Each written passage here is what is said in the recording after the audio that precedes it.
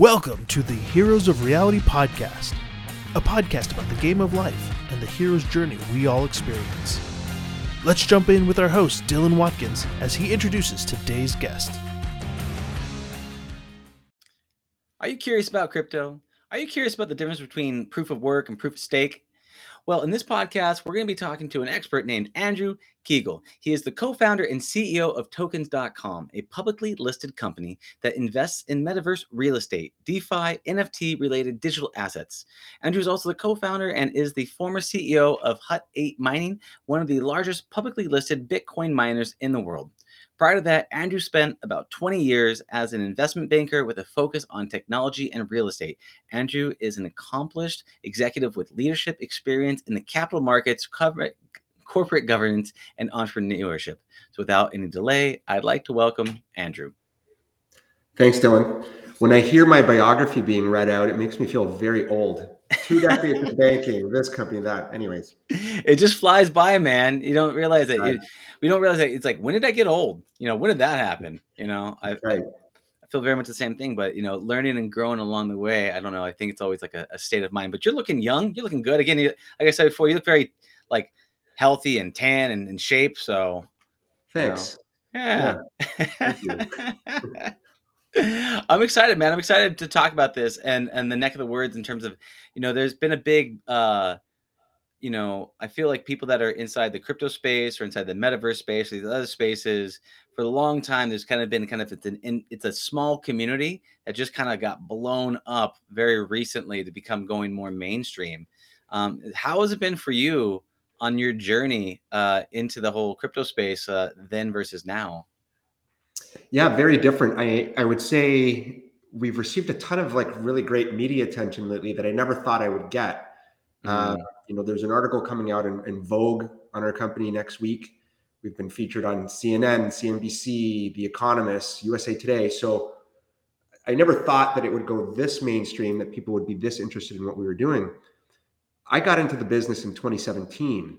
And at the time, people were really skeptical about Bitcoin, which was the main thing anybody in crypto was talking about. Even when I first heard about Bitcoin, the connotation, cryptocurrency, some, funny internet money, it didn't resonate with me at all until I started talking to other people who were really smart, had done the work, which forced me to go and do the work and, make me do a complete pivot from being a suit and tie guy every day, going, into the financial core of my city, to a guy that now, wears a t-shirt when I can and enjoys different activities. So, yeah, that's the Silicon Valley startup life kind of style, more casual. It's an interesting industry thing. I know before going to some of these events, you can tell some of the new people when they show up with like a suit, when everyone's wearing t-shirt and jeans, back when we had conferences, you're like, ooh, you messed up. Nice try, but just slipped on that one. For the moments, you said you had a moments where smart friends talking to friends, you had a realization. What was that? What was the realization for you? Like, was there like a specific moment that came to it, or what was the thing that made you expand what was possible? Yeah, I've always been a person that dislikes authority, and my parents will tell you that. But what I really liked about Bitcoin when I first started looking at it is that there's an element of counterculture to it. Mm-hmm. I mean, when it was created in 2018 and started trading in 2019 was right after the Great Recession.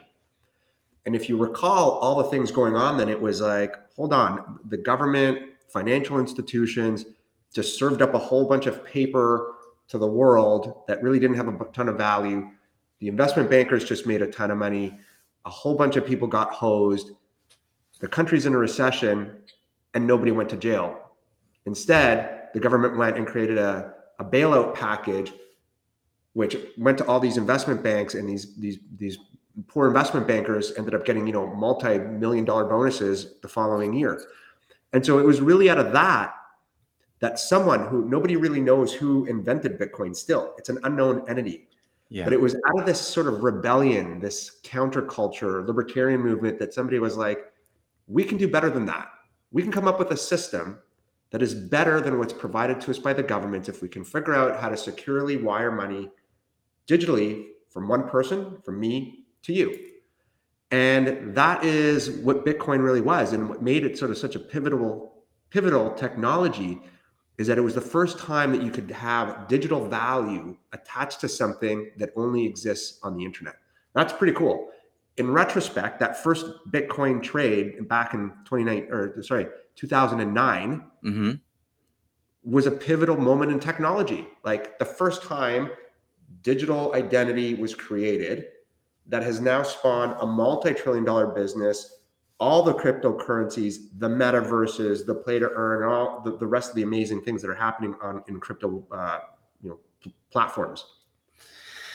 It's really interesting to see that people get so mad and frustrated with the way things are, and you feel often you feel powerless. And there's different areas, we can talk about votings and the other areas where we feel like there's nothing to do, but it feels like we figure out a way to kind of hack the system or game the system and get around the power plays, which is an interesting thing. Is it feels like, because it was originally designed to kind of be independent authority, wild west, and I feel like the governments are now kind of shifting to trying to kind of integrate it into their own systems and kind of bring that power back into it. What have you seen in the political government sectors with them bringing in and trying to make it more of a government standardized coin operation?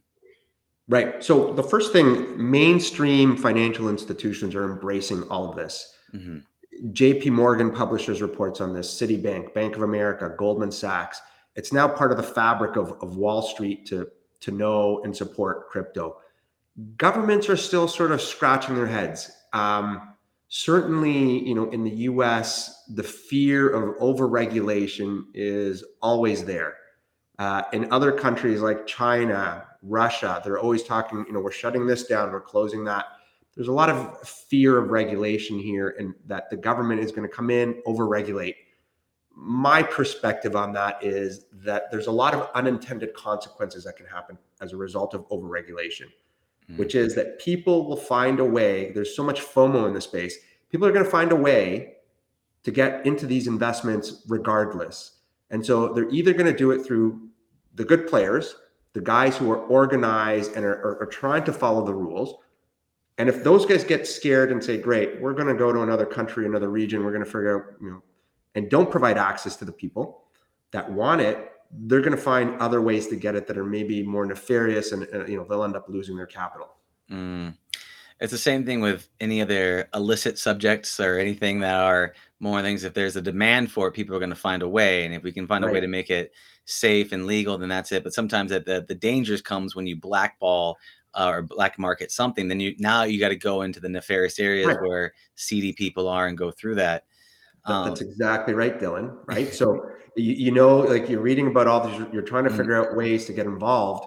The government stops you from doing it. You're going to find another way. Yeah.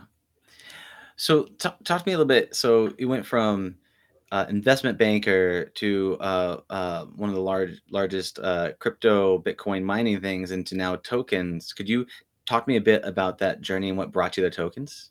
Yeah. So I actually really liked being an investment banker. I did it for a long time, and I carved my teeth out in the real estate space. I raised billions of dollars for various companies.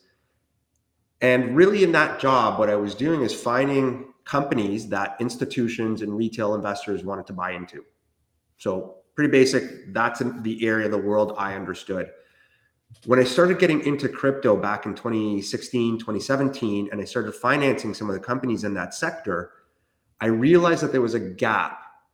And the gap was that there was no way for a public company investor to get exposure to Bitcoin. And I realized that what a pain it was, because I used to ask people like, have you ever tried to buy Bitcoin? And people were like, well, I tried, I didn't like it, I got intimidated, wasn't easy enough. When I bought my first Bitcoin, I had to wire money to Gibraltar. I was using a company I had never heard of. There's a real leap of faith that happens in that first baby step into this world.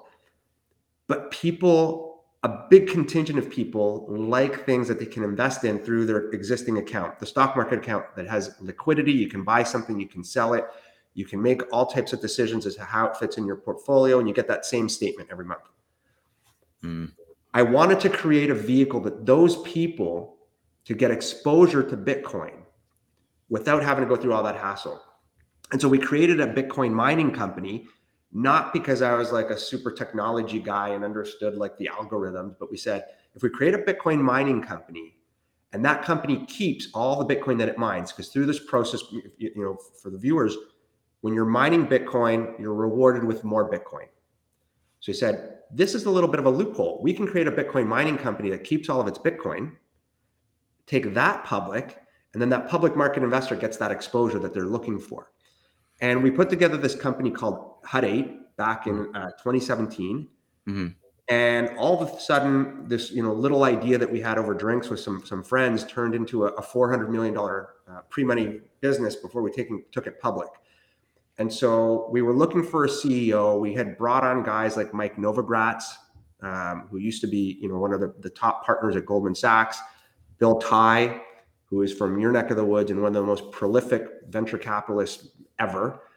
And we assembled this amazing team. We didn't have a CEO. I had structured it. I was one of the co-founders. And I just put up my hand one day and said, guys, I'll go run this company. And everybody was like, great. You're obviously familiar with the players. You helped raise the money. You understand how this stuff works. And so then there was this like huge wall to climb of knowledge, because again, I understand numbers and finance. At the time, I didn't understand cryptography and things like that well. But I built this company, and even today the company still exists. It trades on the NASDAQ. It's profitable. It's doing quite well. It grew to several $1 billion, and I'm very proud of what was built there. Mm-hmm. So what you did with that, which was interesting, is you made it more accessible for investors to get access to crypto by saying, I'm gonna actually create a thing that mines it, has it available, and then anybody can invest in a typical trip, whether it's a C Corp, S Corp, or then making it publicly traded, where it just makes it super easy, because now their shares that they get in Fidelity is going to have the growth rate of Bitcoin without the risk of actually doing it in some sort of tedious way. Yes, or even just the issue of having to create online wallets and things, especially back then, it was a lot harder to do than it is today. Today you have ETFs. There's numerous public Bitcoin miners and funds. In Canada, there's funds, ETFs. There's a lot of ways for the public market investor to access that area. Can you explain ETFs a little bit? Sure. Exchange traded funds. So there's many ways in which they work, but simply what it is, it's a publicly traded vehicle that is backed by the asset behind it. So you might have a gold ETF and it might be worth $50 million, should have $50 million worth of gold that it owns. There's oil and gas ETFs, and recently there was a Bitcoin ETF approved in the US. The only thing is that it was a futures ETF. So it owns some financial derivatives that are linked to be able to buy Bitcoin in the future. Notably, people think that the reason that was approved instead of one that actually holds the Bitcoin is because they thought that the one that held Bitcoin would end up driving the price up too much. So has not been approved. But in Canada, it's been approved. In Australia, it's been approved. In a lot of parts of Europe and the Middle East, they've been approved. The US is still the holdout, and probably where a good chunk of capital exists, that if you ever see a real spot Bitcoin ETF, meaning that the money raised goes to buy Bitcoin, I think you'll see the price of Bitcoin really spike. Got it. What do you think is the reasoning behind US being the last holdout? There's a lot of that's a really good question. So I think when you look at sort of the different people in government, people like Elizabeth Warren, a lot of people, there's a lack of, number one, I don't want to be offensive to those people. There's a lack of education in terms of understanding what it is. So a lot of government officials still think that there's this nefarious use for Bitcoin where, it's primarily used by drug dealers and money launderers. In reality, the number one currency in the world used for money laundering and, illegal things is the US dollar. That's just known. Yeah. However, there is this perception. The second reason why I think there's a reluctance is how do you monitor this from a tax perspective? There's a huge amount of energy use that goes into, you mentioned at the outset, the difference, if people want to know the difference between proof of work and proof of stake, but proof of work, with the mechanism that Bitcoin uses to process transactions, consumes a lot of electricity. Like there's no way around that. And so it can be clean electricity or renewable, but nonetheless, you can't get around that issue. It just consumes a lot of energy. which is why I pivoted. One of the reasons I pivoted to tokens.com is that while I like Bitcoin, it's very one-dimensional. You can't program on it really. It's pretty slow and it consumes a lot of energy. Yeah. It's more of a buy and hold. Really cool other things being built outside Bitcoin. Yeah, I mean, it showed the model was possible. It showed that you can do it, and it was an actual. I mean, the way that it works, checking over the network and actually having it be able to say, okay, this is how I prove that something is a valid Bitcoin. Versus you're talking about proof of work versus proof of stake. Could you? I kind of know it. I said I'm more in the metaverse from the virtual reality side. I know a little bit about crypto, but could you please explain proof of work versus proof of stake so that you can talk about the difference between the two? Yeah, I'll try and keep it at a very high level. Thank Proof you. of work is the OG way that crypto transactions are validated, and it relies on power and hardware. And so you combine those things to amount processing power to do the cryptology and process transactions. Okay, that was developed in 2008. That's old technology, in my opinion, but it works. Proof of stake was developed to improve upon the two major flaws of proof of work. One is that carbon footprint. And so instead of using electricity and hardware, proof of stake uses ownership.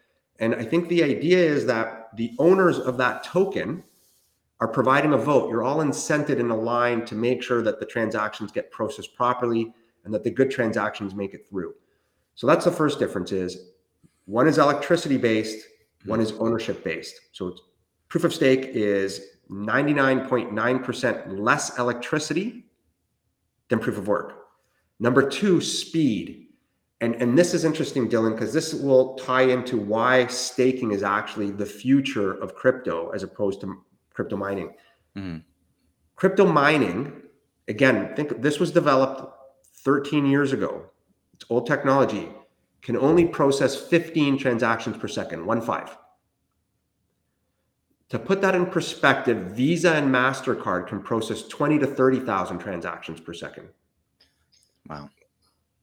Proof of stake can do up to 100,000 transactions per second.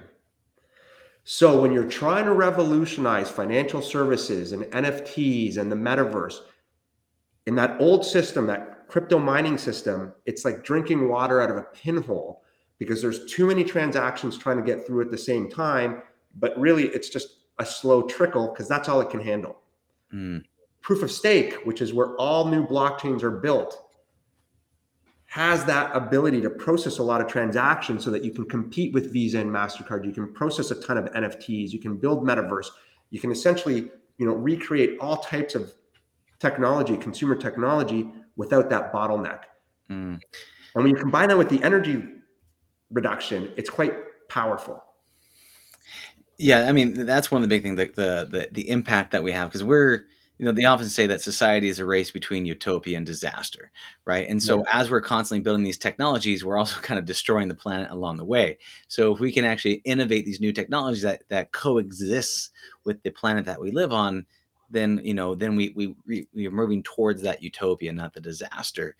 What's the downside of staking? What's the downside of that? What are the drawbacks of moving into this area? Is it more risk? Is it what are the negative elements of it? I wouldn't say that it's more risk. The risk in all of this is that you're dealing with cryptocurrencies and they are volatile. So you never want to get into this. You go in knowing that you could lose 50% of what you own overnight. And I remember that happened to me many times when we were holding the Bitcoin, and you go to sleep and it's at $6,000. You're about to go into all these investor meetings, and then you wake up and it's at 3,000, right? So those were bad days. Yeah. But the risk to me is inherent if you're willing to take the chance of this volatility. But what I like about staking better than the Bitcoin risk is, again, Bitcoin, very one-dimensional in terms of what you can do with it. It's a storage of value. Nobody goes to buy a Starbucks coffee and sits for 20 minutes waiting for their Bitcoin payment to go through to buy something for, $5. Staking allows for things like DeFi and NFTs. So DeFi is decentralized finance, which is financial services performed on the blockchain. borrowing, lending, trading, non-fungible tokens, NFTs. That's, a year ago today, we would be like, what does that mean? Today, everybody's heard of NFTs. Mm-hmm. The metaverse, all of these things are functioning on these new platforms built on staking. And so to me, it's more of a macro bet. If I think that all of these areas are going to grow, mm-hmm. although they're going to be volatile as they're growing, staking is the place you want to be. Mm. And looking at NFTs, right? And looking at the fact that a lot of those elements come into, you're creating something. And there's the people that say, "Oh, I can just take a photo of that thing," right? And I own the thing, because there's a lot of comments on that. Yeah. When you're looking at creating, besides scarcity, right? Inherent scarcity, what are some other ways that NFTs can generate value? So the technology underlying NFTs mm-hmm. is one of the most important technologies out there today. And again, the OG of all of this is Bitcoin, because we talked about it earlier. It was the first time you could create digital identity to something. Yeah. This is the next evolution of that, because I can create digital identity to anything. So at one extreme, it could be photographs of things that are very rare, where I could say, hey, this belongs to me. If you go into the metaverse, that might be a Gucci bag or a pair of, NFT Adidas shoes that your avatar can wear. But you can trace provenance, which is the origin, authenticity of a product. So you can see on the blockchain, yep, this is the one. This is a one of kind, or one of 10, or one of 50, and you can see that and trace it. So you're able to create identity through it. Like, where did this come from? Is this real? Can I verify that? In the art world, it's really hard to figure that out, because if you have a painting that's a couple hundred years old, how do you know that it's actually by that painter, not a forgery?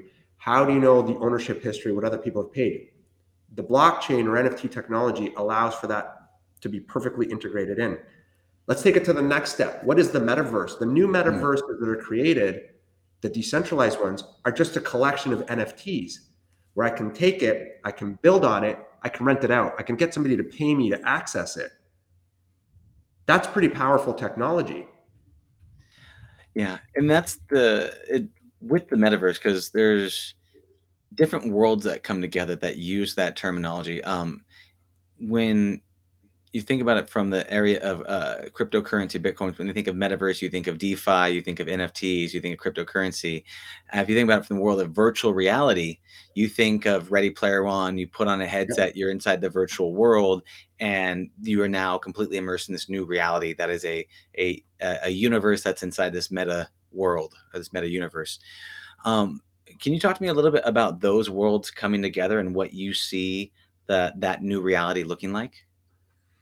Yeah, so the initial metaverses you're going to see are going to be browser based. Mm-hmm. There are ones that are focused on, like Oculus 2 headsets and different things. Those, to my mind, are still a couple of years away from being, mainstream, where there's a lot of people using those. Right now, it's going to look a little bit more like Fortnite, Roblox, or Minecraft, which are targeted at kids. You go to your computer, you create your little avatar. Maybe you have a joystick and you wander around and you're looking at it on a computer. That, to me, is the near-term future, and it's going to be driven by things like gaming, music, art, concerts, and fashion. So then, okay, because looking at that, the gaming and the things, have you seen anything that are like uniquely done, or any ones that have been unobvious in the space of using the NFTs and creating the DeFi and stuff like that? Are there any interesting innovations that you've seen in that space that kind of catch your eye? Yeah, so let's walk through a couple. So play to earn gaming. Mm-hmm. Have you heard of play to earn gaming? Yeah. Okay. So there's a game, Axie Infinity, which is a new game where you build your warrior. You can arm them with swords and weapons and shields, and you can go out and play. And if you win and you're successful, you're rewarded with tokens. You can take those tokens and reinvest it into your player, or you can turn around and sell it for money. Mm-hmm. And so what's happening is that you're getting these third world countries like in the Philippines, where you have all these players who are earning a living, like they're making careers out of playing these games. I heard someone say, that play to earn gaming may lift, third world countries out of poverty as long as they can access a computer and have access to the internet, right? This is a real thing. Yeah. And it's that ownership of that warrior that you can move it around. So that warrior belongs to you. You can continue arming him and battling him, or you can sell it. You can actually breed it. So the company that put that game together is called SkyMaven out of the Philippines. They're now backed by Andreessen Horowitz and I think Mark Cuban and a bunch of other people, like the biggest investors in the world, into this company that is basically a crypto game. Mm-hmm. Their run rate, this is a new startup company. Take a guess what their run rate revenue was last year. Several million. Couple hundred. I don't know. Approaching $1 billion in revenue. Okay. Bananas, right? So what you're going to see is the entire gaming industry, which is 400 million daily users, is going to migrate from playing sports in the way you think about it. Like if you think about like Madden football or whatever, and you have players where you're going to actually migrate to crypto, where you're going to own your player. You're going to be able to improve upon them and play other people or other AI and win tokens that you can use to build up your team, or cash out by selling your players, or cash out into tokens and turn it into like hard cash. That's going to be huge. So that's one area. Yeah. So just the area of, well, this is a new opportunity, right? That new opportunity, simply put, is you can play games and make money. Playing games and making money, right? And that is, if you can do that and you can just go through it and turn it into a bit of a grind. I mean that. But it's more than that, Dylan, because it's more than just playing the game and winning. It's more than betting. You actually own the player. You become part of the game. You can actually buy land in these games. You own the weapons. It's not, and because they're stored on the blockchain, someone told me this last week, and they said Roblox and things like Minecraft and even Facebook or Instagram are like digital prisons, because you go in, you provide the content, they charge money to other people to access you that you never receive. And at the end of the day, you don't own, once you put your picture up or you own something there, you don't own it. They can just shut down and you've lost that. Yeah. The reason these games are different is all of a sudden the player becomes part of the content, becomes one of the owners, has an avatar with value that can be resold, that can't be taken away from you because it sits on the blockchain. So then things like we're talking about playing Axie Infinity, and you're creating that. So if, let's just say Axie Infinity goes away, though, if Axie Infinity shuts down, do they not have, because you're talking about being on the blockchain, right? Are they able to then pull that out, or what is it? How does that work if they own it? You can't shut it down anymore. It's an autonomous playing game where the people that put it together collect a fee or a royalty every time there's transactions. So that's how they make their money. And so the game is now really owned by the players. So yeah, everybody could be like, I don't want this, but there's this self-fulfilling motivation that's a bit circular in that you're going to keep playing to continue to build the value of the game that you're in and that you own. But nonetheless, you can still convert your player. You can sell it for cryptocurrencies that can then be converted into real dollars. So what you're talking about is like smart contracts. So there's a smart contract or something in place that then says, okay, every time this deal happens, you can set the contract however you want. Go, I'm the creator of the contract. So every time you exchange this NFT or this crypto, then I collect a percentage of that onwards. Can you say a little bit about those and how they work? Yeah, smart contracts are really just ways, and this is something that you can't do on Bitcoin. Again, it's good, but one-dimensional. On these smart contracts, primarily built on Ethereum, you can program, decisions to be made based on certain outcomes. And so if this happens, I receive a reward for it. If this doesn't happen, I don't, it goes somewhere else. It's like you make the rules up for it to function.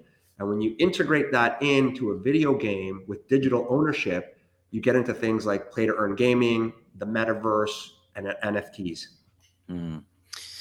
So then the real value is this ability to not only create this disconnected currency model that's not attached to any government or any other agency, and then Right. you have just this intimate relationship between, hey, this is an autonomous system that's running, and you can kind of set up, you can go into the system, play the game, and then you get invested in the game, which then says, okay, but you know that the safety comes from the fact that these things are on autopilot in terms of the smart contracts, so that you know that they're Right. running. You know, if you earn points or earn rewards, then you can take it, you can sell it, and there's nothing that's going to come between you and the rules of the game that's going to stop you. The World of Warcraft police aren't going to come in and take all your money, more or less. They can't turn off the button and then all your stuff disappears. Got it. So that's play to earn gaming. What is the other big sectors that you're mentioning? So the metaverse is huge, and that's very related to play to earn gaming. Mm-hmm. But we made a lot of news last year when we bought this massive estate in the fashion district of Decentraland, which is one of the more popular metaverses out there. And people thought we were bananas. They're like, you just spent several $1 million buying digital land? That's crazy. However, I think today they're starting to get it. I'm talking to investors now who are like, I didn't understand what you were talking about before, but they're like, now I get it. We're earning money off that land. We're holding a massive fashion show on that land on March 24th to 27th. It's going to be a fashion week. It's being put on by Decentraland on our property. So we're being compensated like a real landlord for allowing them to use our properties, our parcels, as it's almost a convention center. And this thing's going to be massive. You'll start hearing about the names involved in February, but this is going to be like catwalks and runways with like real supermodels. This is going to be like top luxury brands. This is going to be after parties with DJs and musicians. It's going to be quite wild.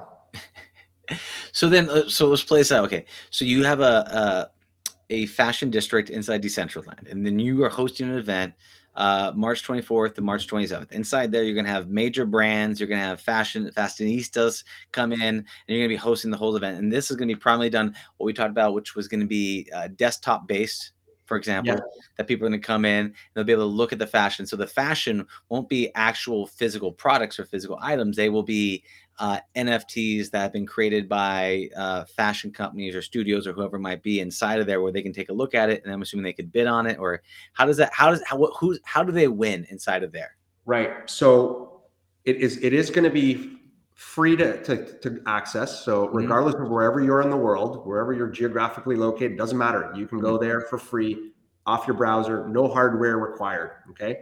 I had somebody go in there today. It took them less than a minute to create an avatar and start wandering around. The way that it's going to work is that the avatar, the model, is going to be walking down the runway wearing a piece of clothing. Okay. This is all in this video game-like environment.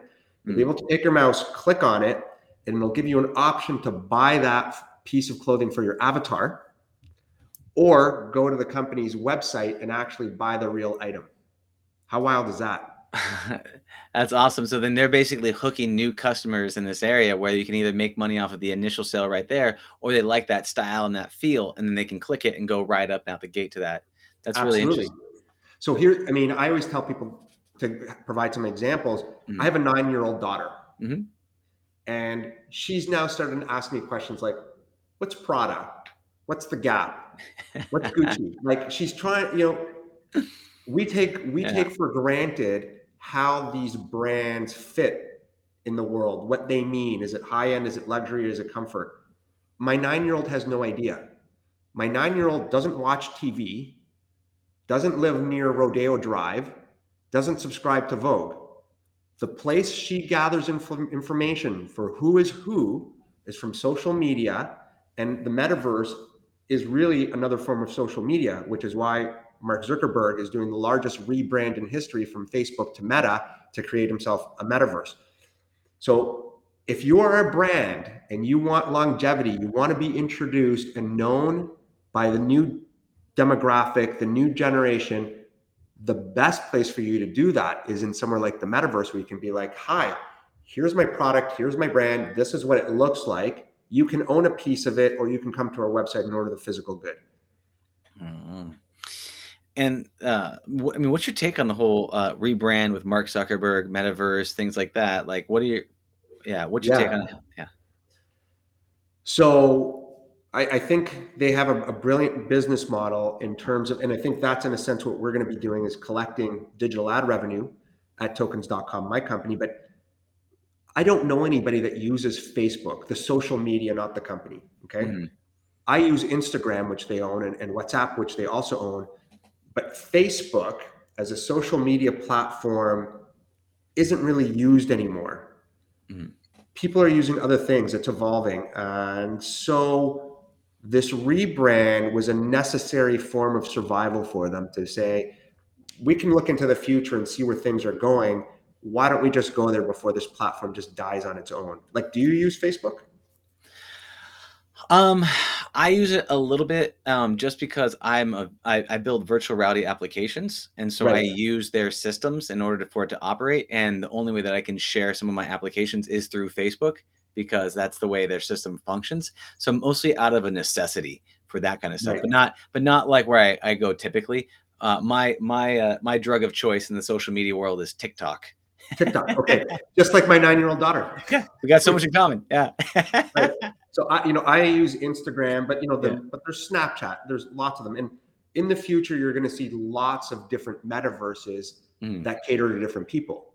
It's Yeah. not a winner takes all. It's just like there's many video games, social media platforms. There's going to be several of these out there. I'll tell you one that I think, this is my prediction, that no one's talking about Amazon in the metaverse yet. Uh-huh.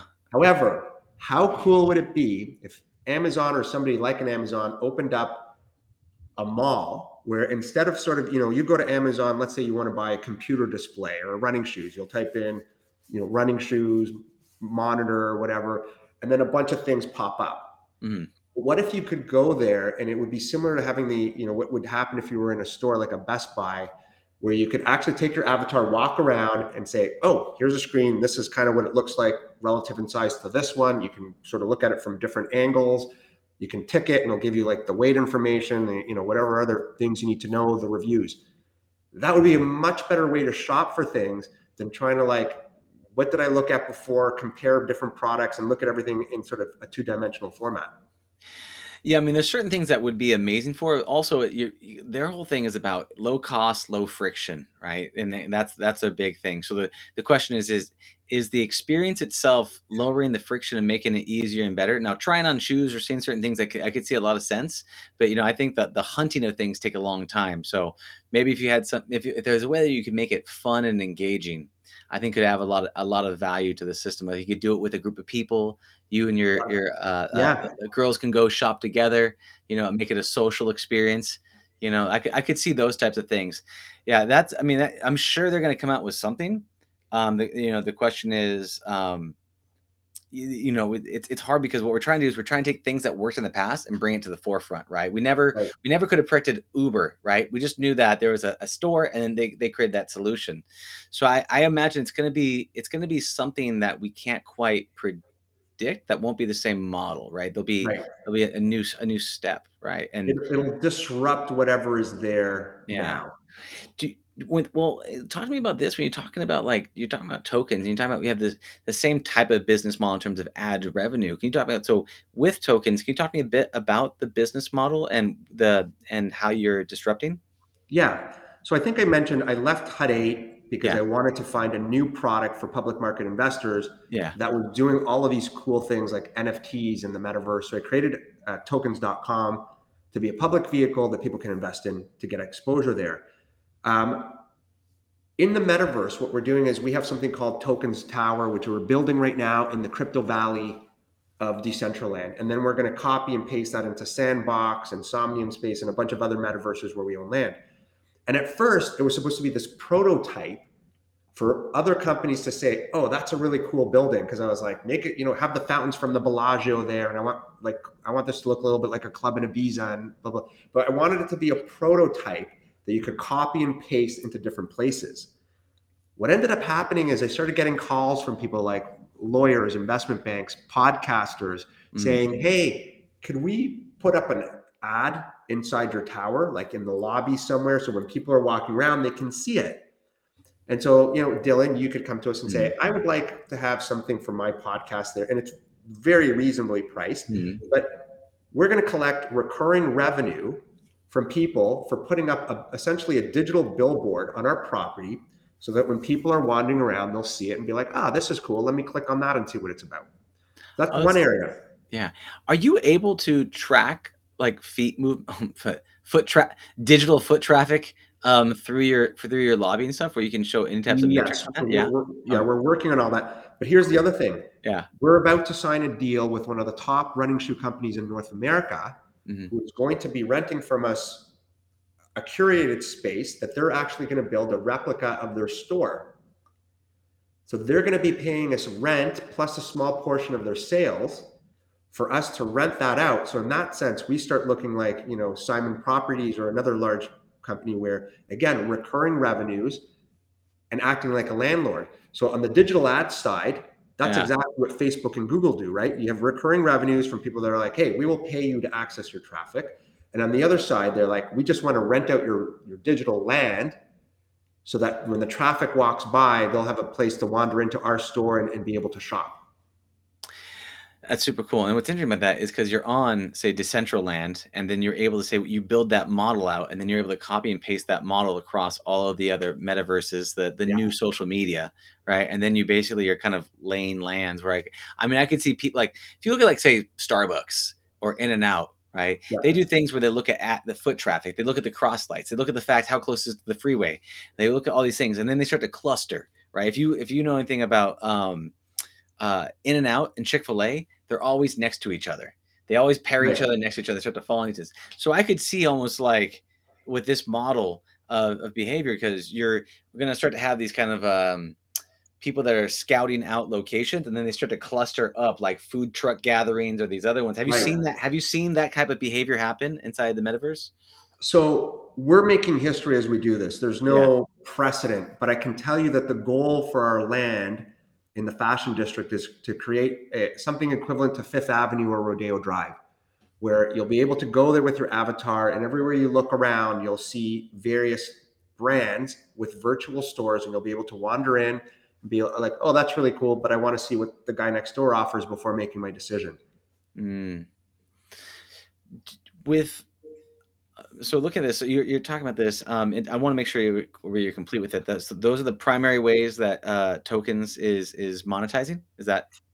Well, we're also staking. So within the staking side, we own a whole bunch of things like Ethereum, Solana, Polkadot. We even own some Shiba Inu, and we stake it. And so we're getting paid to help process the transactions on that network. And so organically, we're always earning more tokens. Mm-hmm. And we've also just created a new area called Hulk Labs. And Hulk Labs is going to be focused on play-to-earn gaming, where we are going to be working with people to buy and create these gaming avatars to play them and earn revenue off that. And so I look at our sort of three verticals, which is, staking, which is really the backbone of Web3 and new crypto programming, play to earn gaming, and the metaverse. These are really the high growth areas, the really exciting things happening with crypto technology. I'd say not just this year, but I just see the migration of gaming. I see the growth of NFTs and financial services and the metaverse.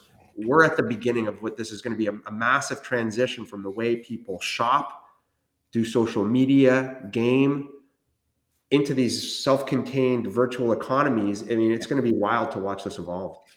Yeah. And when you say, I want to make sure I heard you correctly, you said Hulk, like the Incredible Hulk?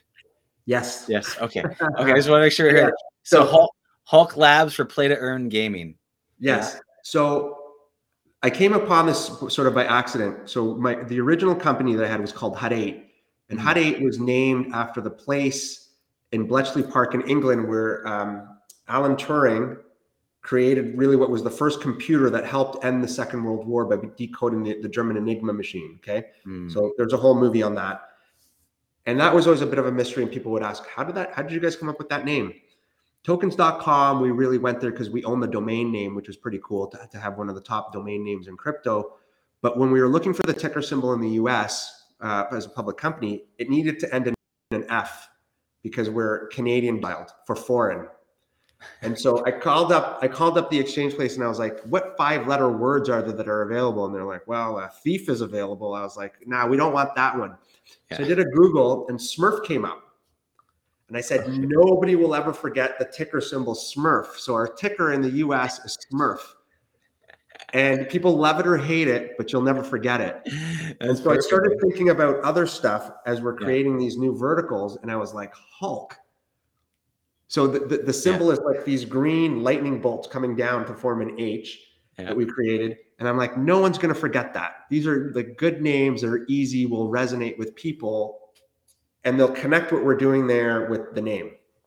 Yeah, I mean, it clearly stands out. Smurf, I'm probably not going to forget that. That's pretty much stuck in my head now. And when you said Hulk Labs, I did picture it. It stands. It sounds strong. It sounds like there's shit being broken over there. I saw you looking at me and you're like, did he say Hulk? I'm not quite sure what he said. I think I'll just clarify that. I want to know. I think it's great. Names are incredibly powerful. And I've noticed from running companies and branding and rebranding and doing those types of things. I want to dive into that a little bit. So you talk about the play to earn section of that. So they are creating avatars, or you guys are creating a whole new gaming. Can you talk to me a little bit about Hulk Labs? Yeah, so we're not creating games. Okay. We're going to leverage the system that's out there. And as I said, these games can pay you when you're successful. And so what's been created out there is what's called gaming guilds. And I think I mentioned to you, people say, this is going to lift third world countries out of poverty, because these gaming guilds are basically people that go on and play the game. So let's just say to effectively play Axie Infinity, and these are accurate figures, might cost you between $1,000 and $2,000 to create the right game person to play and be successful. Yeah. You take that, you invest your money into this pile where you create all of these gaming units that, to play, and then you hire people from various countries to play the game for you. And then you share the rewards.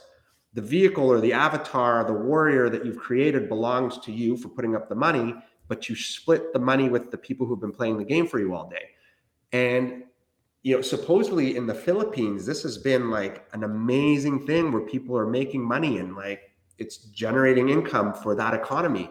So that is what type of thing we'll be engaging in at Hulk Labs, which is how do we monetize from existing popular games? I never want to be the guy that's trying to pretend like, let's play this game, this one's better than that one.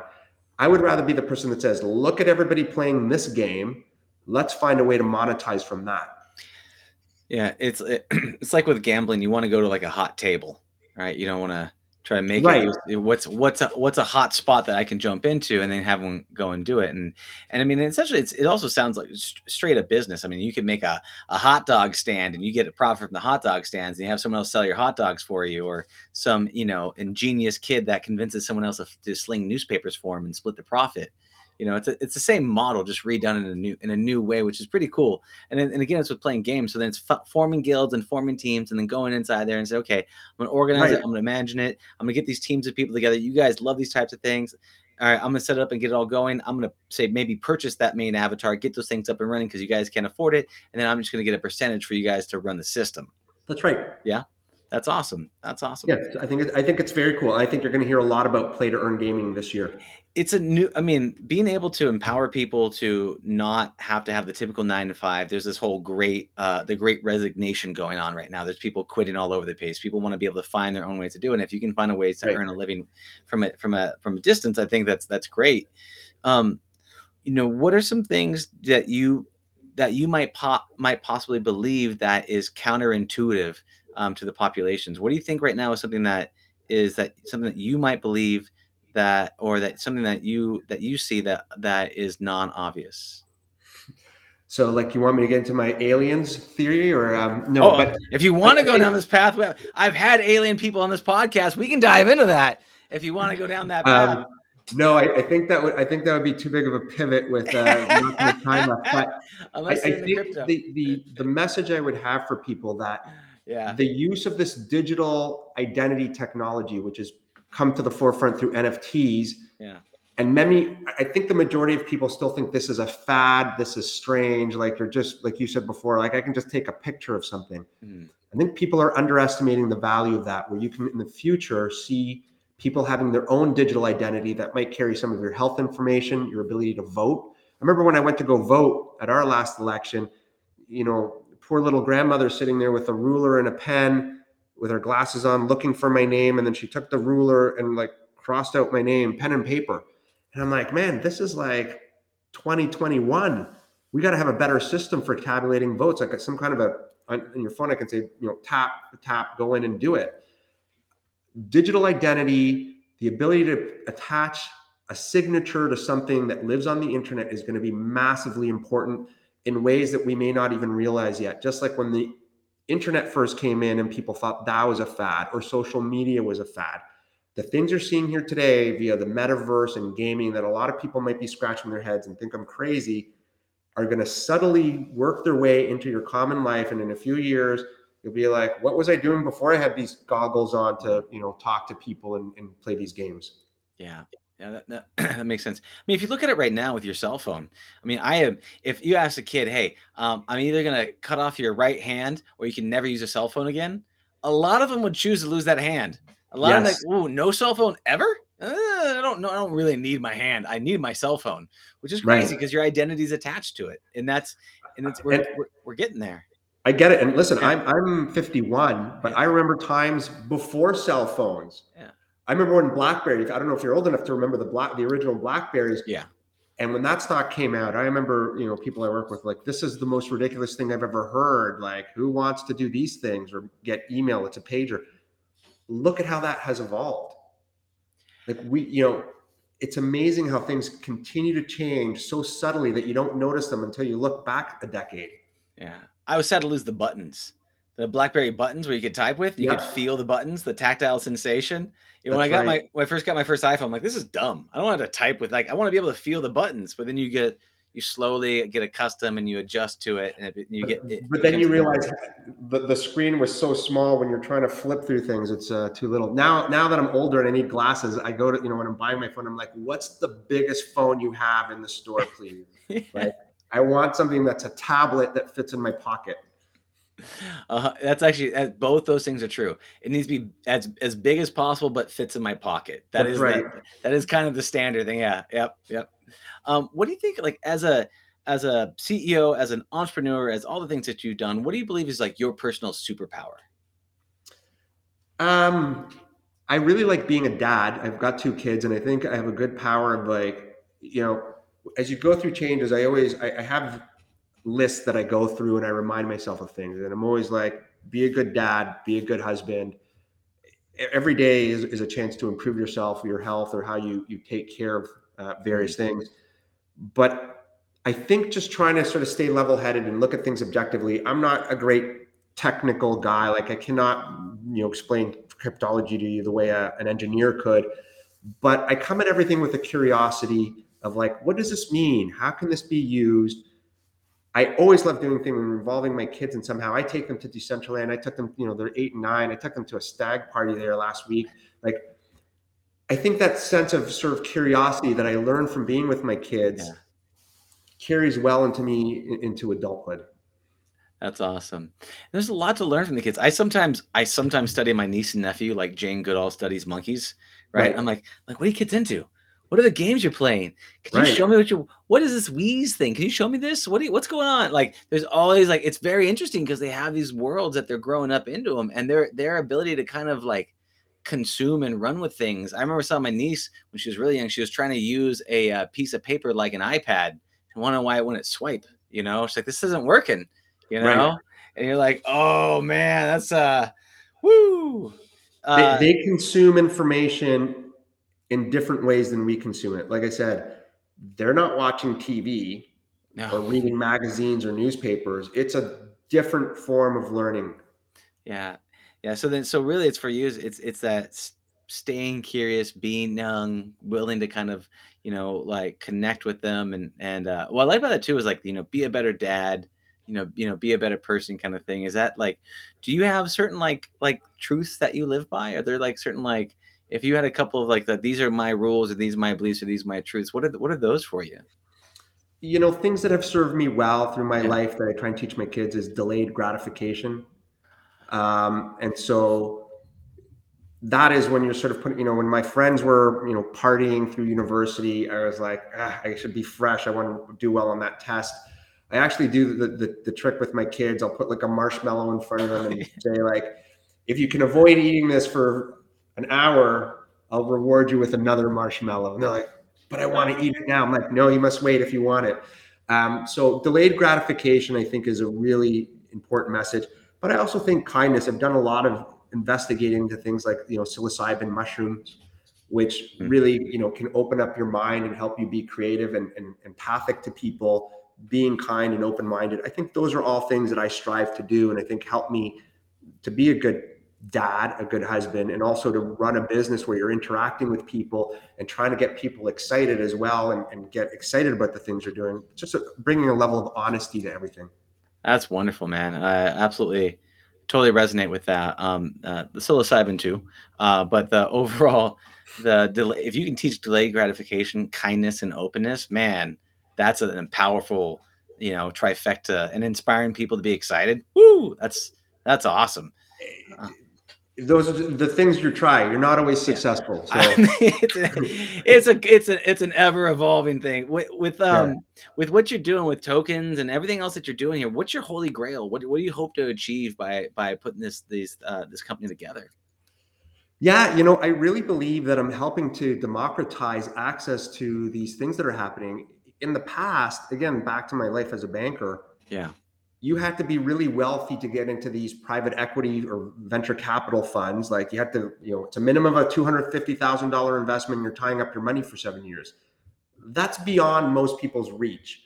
And then you have to know the right people. Like I know who Andreessen Horowitz is and all their funds. I would have no clue how to ever invest in one of those.